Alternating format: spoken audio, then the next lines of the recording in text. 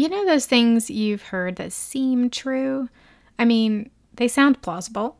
Plus, if enough people say it, it must be true, right? Before long, we find ourselves buying into the hype, retelling the story, believing something that we've heard without stopping to ask any questions. This is how myths begin. Sometimes there's simply a lack of information, nothing to disprove that theory or that idea. Other times they sound good on paper, but they're only surface level with no real substance to back them up. Whatever the case may be, we've all encountered myths, big and small, in various parts of our lives. But have you ever stopped to think about myths that are related to teaching and learning?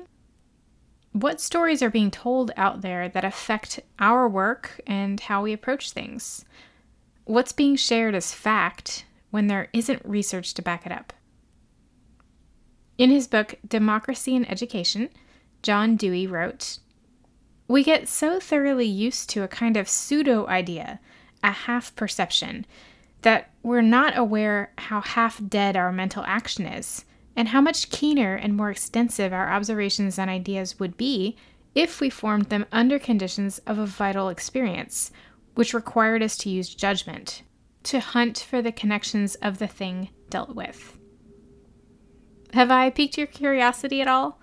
If so, it's time to debunk 5 teaching and learning related myths you may have heard before.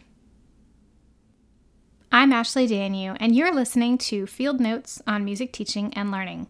Writing field notes is a way of documenting and processing what we see in the world. This podcast is a collection of creative ideas, practical strategies, and thoughtful observations from the field of music teaching and learning. Here, you'll find creative and pedagogically sound teaching tips, fresh, new approaches you can use in your teaching, and insight into a few tried and true systems and creative processes designed to help you do your best work. Let's get started. Myth number 1. Studying learning theories will make me a better teacher. Disclaimer, before we go any further, I am not advocating against studying music learning theories. Studying the history of music education and the theories about how people learn is fundamental to our understanding of how we ourselves learn and how to best teach music. In fact, I teach a course called The Art of Music Teaching and Learning based on these very topics. And enrollment for that is opening very soon, by the way, so stay tuned for all the details.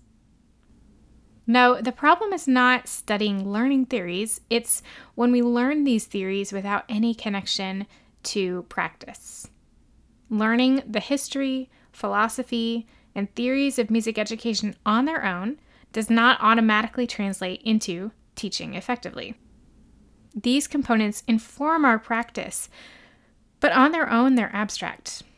To use them effectively, to teach in a way that's informed by history, philosophy, and theories of learning, we have to learn how to translate them from the abstract to the concrete and develop strategies to apply them to our own teaching practice. Myth number 2. Tailoring my instruction to different learning styles will help my students learn better. For years, we've been hearing about the importance of understanding different learning styles and the importance of tailoring our instruction to meet those individual learning preferences.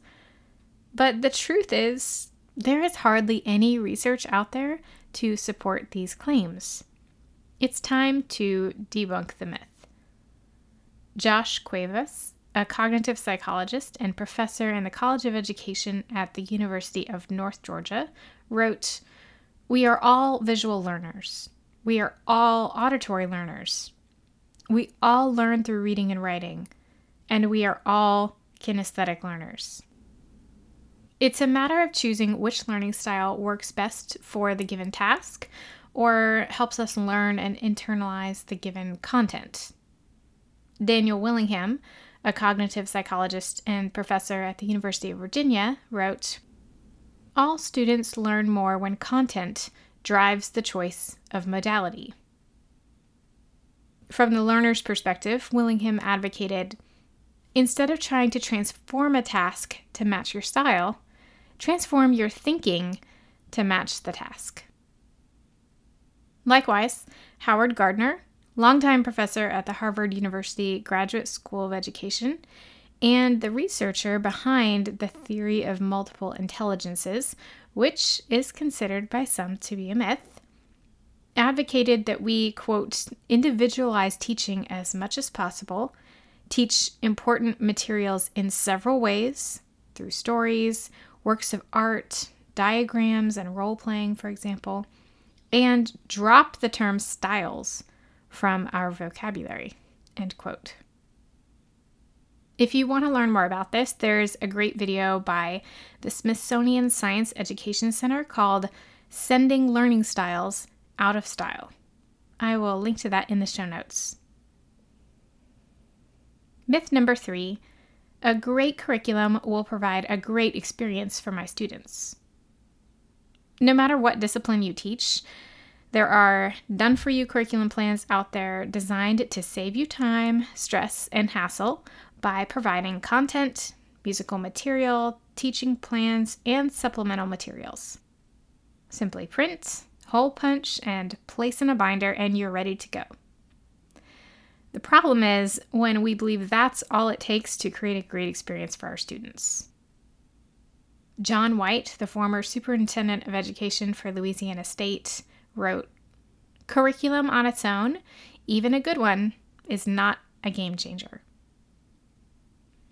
A robust, intentional, content-rich, and research-backed curriculum is a great tool.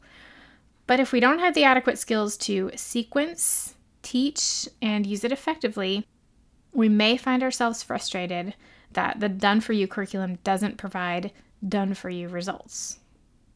Another challenge of a done-for-you curriculum is that sometimes it offers too much structure or detail.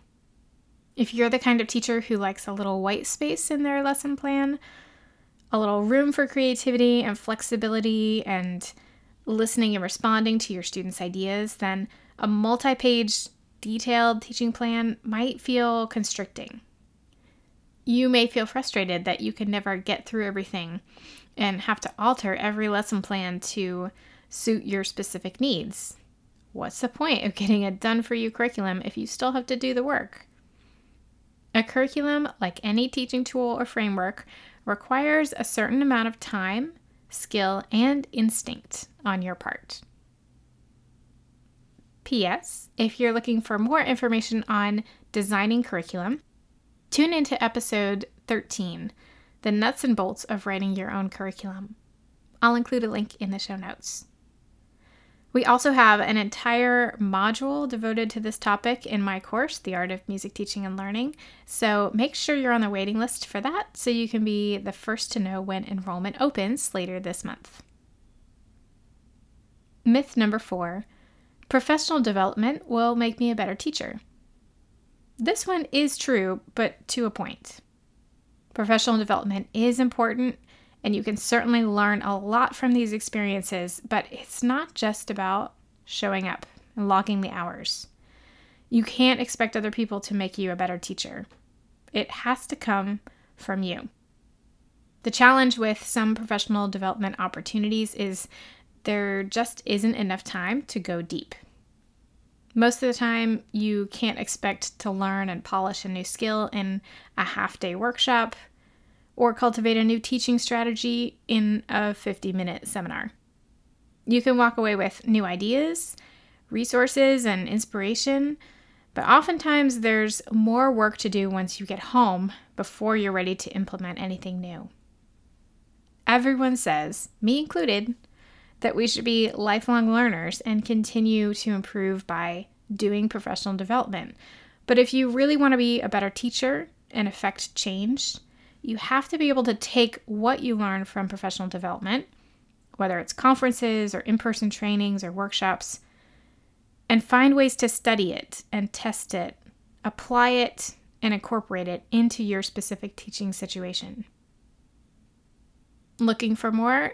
There's a great article from The Evolution called 5 Damaging Myths of Professional Development. Look for the link in the show notes.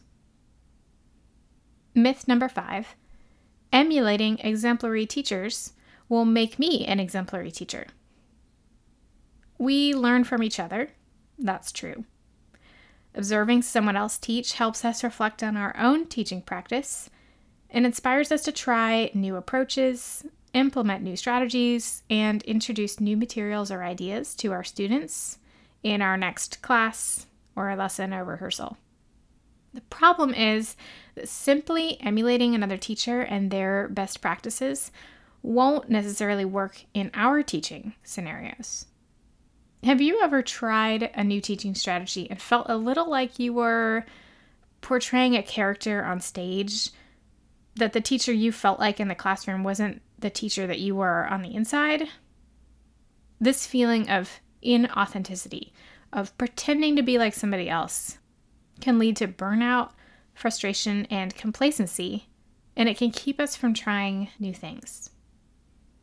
Instead, spend some time figuring out who you are as a teacher first. And then when you observe another teacher, look for small strategies or approaches that they use that you can incorporate into your own teaching in a way that's true to who you are as a teacher and educator. If you're interested in reading more about this topic, see 6 Myths About a Teaching Persona by Faculty Focus. The link is in the show notes. Finally, if this leaves you curious and ready to dive deeper into the study and practice of music teaching and learning and all the topics that we have discussed today and more, I'd love to invite you to join me in my signature program, The Art of Music Teaching and Learning. Designed for music educators in all types of settings, this 8-week course will help you refine and cultivate your teaching skills by developing a deeper understanding of teaching and learning processes, learning goals and assessment, and creative curriculum design.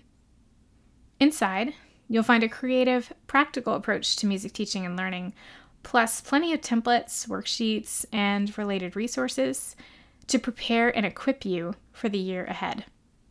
Plus, 2 live group calls with me to ask questions and get some more personalized coaching. Enrollment opens on May 27th. You can learn more and get all the details at ashleydanu.com/courses. Which of these 5 myths resonates with you the most? Which one is most surprising to you? I would love to hear your thoughts and comments. Thanks so much for listening today. For written notes, related links, and more information on today's topic, visit ashleydanu.com/fieldnotes. You can find me on Instagram at ashleydanu.